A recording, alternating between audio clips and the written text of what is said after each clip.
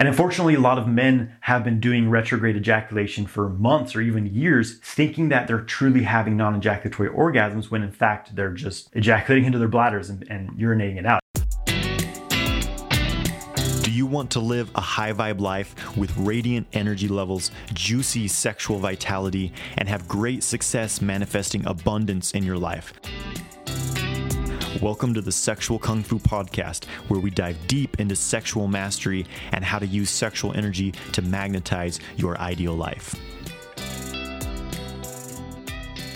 I'm going to explain the difference between retrograde ejaculation and true non-ejaculatory orgasms. So I get a lot of questions from guys, asking if they've truly had a non-ejaculatory orgasm. And what they'll usually describe is, okay, I hit the point of no return, but I squeezed my pelvic floor muscles really tight and nothing came out, but it felt like I had, a normal ejaculatory orgasm. So there is a distinct difference between having a true non-ejaculatory orgasm and having what's known as a retrograde ejaculation. And it can be difficult to discern between these in the beginning because with the retrograde ejaculation, no fluid comes out as you're ejaculating. But what happens in the retrograde ejaculation is that the semen, instead of moving out the urethra and ejaculating out, it's pushed into the bladder and then you urinate it out, right? So physiologically, what's happening during an ejaculation is that the ejaculation reflex is triggered and the sperm is pumped from the testicles and the epididymis through the vas deferens, the tubes, transporting them into first the prostate where it's mixed with the seminal fluid.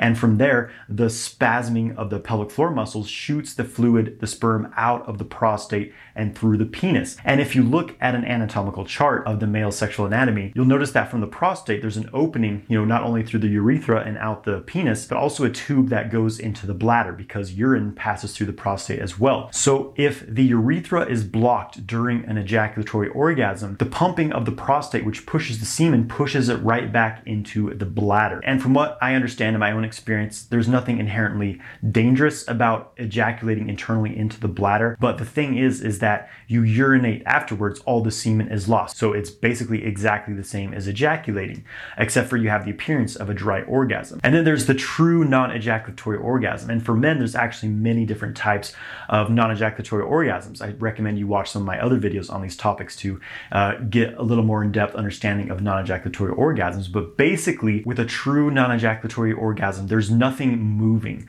The fluid, the sperm does not move. Therefore, it does not move into the bladder and you don't lose it, right? A non-ejaculatory orgasm is just a pure, there may be some physical spasming happening, but mostly it's an energetic experience where you have all of the pleasure, that heightened experience of an orgasm, but without losing your semen. So usually what guys are doing that causes them to have a retrograde ejaculation is, again, hitting the point of no return, going right through that point of no return, continuing stimulation so that the full-on ejaculation happens. And at this point, they'll either physically block the mechanism of the sperm traveling through the urethra with what's known as the $1 million point, which is a very crude technique that I don't particularly recommend, that traps the fluid within the prostate. And what often happens is that it moves into the bladder with a retrograde ejaculation. But the other very common thing that men do is, there's this very common technique that people teach to have non-ejaculatory orgasms where basically you hit the point of no return and you squeeze your pelvic floor. So this involves doing Kegels over a period of time to really develop the pelvic floor muscles. And then at the point of no return, the point at which you start to ejaculate, you squeeze those muscles as hard as you can to physically block that semen from moving through the urethra. But again, if you do not time this right, then all the physical mechanisms of ejaculation happen. The muscles spasm, the sperm starts to move, but instead of moving out the urethra, it moves into the bladder and then you urinate it out. So how do you know whether you've had a true non-ejaculatory orgasm or a retrograde ejaculation? It's very simple. Do you have a refractory period? Because this is what happens with a retrograde ejaculation is it feels pretty much exactly like an ejaculatory orgasm. Sometimes it's a bit less of a depletion, a bit less of that post-nut syndrome, right? But usually, yes, you will completely lose your erection, your penis will feel overly sensitive, and you have that short period of time where you're basically impotent, right? Which is the refractory period. If this occurs, then you know that you've not had a true non-ejaculatory orgasm. You have not had an internal orgasm. You've had a regular genital peak orgasm that releases, prolactin into the bloodstream, your testosterone lowers, and you have to recover. So this is not ideal for, becoming a multi-orgasmic man because you can't have these over and over again and you lose a bit of energy with each one of these types of orgasms. So how do you avoid having the retrograde ejaculation? This comes with not going over the point of no return, basically. All of your work should be centered on avoiding hitting that point of no return, avoiding going beyond the point of no return. There is a technique, I've taught this in another video, where basically you just get up to that point of no return and then completely stop all stimulation and relax. And what happens here is that the orgasm will start, but the ejaculation trigger does not happen, right? So you have a non-ejaculatory orgasm. But the more internal methods where you're directing energy upwards, directing that orgasm upwards through the microcosmic orbit, directing it upward to experience the orgasm in the rest of the body, is instead of allowing this sexual charge to build up to the point to where it explodes in an ejaculatory orgasm, you're constantly bringing that sexual energy upwards. You're constantly dissipating that nervous system charge upwards in the body. Because what happens is, as you become aroused, all this sexual pressure builds up in the genitals. And in fact, the sperm is starting to move into the prostate. The prostate starts to expand. Once it reaches its maximum expansion, a maximum level of tension, we could say there's no choice but to have the ejaculatory reflex triggered, right? But if instead you're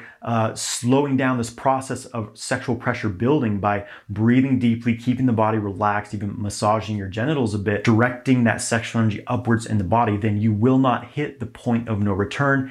The ejaculation reflex will not be triggered, and you will not have this peak orgasm, whether it's a retrograde ejaculation or a full-on ejaculatory orgasm. And unfortunately, a lot of men have been doing retrograde ejaculation for months or even years, thinking that they're truly having non-ejaculatory orgasms, when in fact they're just ejaculating into their bladders and urinating it out. So if you have been experiencing retrograde ejaculation, don't worry. It's not necessarily harmful, but it's definitely not ideal. You'll want to learn the techniques to have true non-ejaculatory orgasms, because when you have a true non-ejaculatory orgasm, there's no refractory period, there's no loss in energy. You can keep having sex and stay hard for as long as you want. Thank you for joining me on this episode of the Sexual Kung Fu Podcast. Make sure you grab my free ejaculation control guide in the description and follow Sexual Kung Fu on Instagram and YouTube.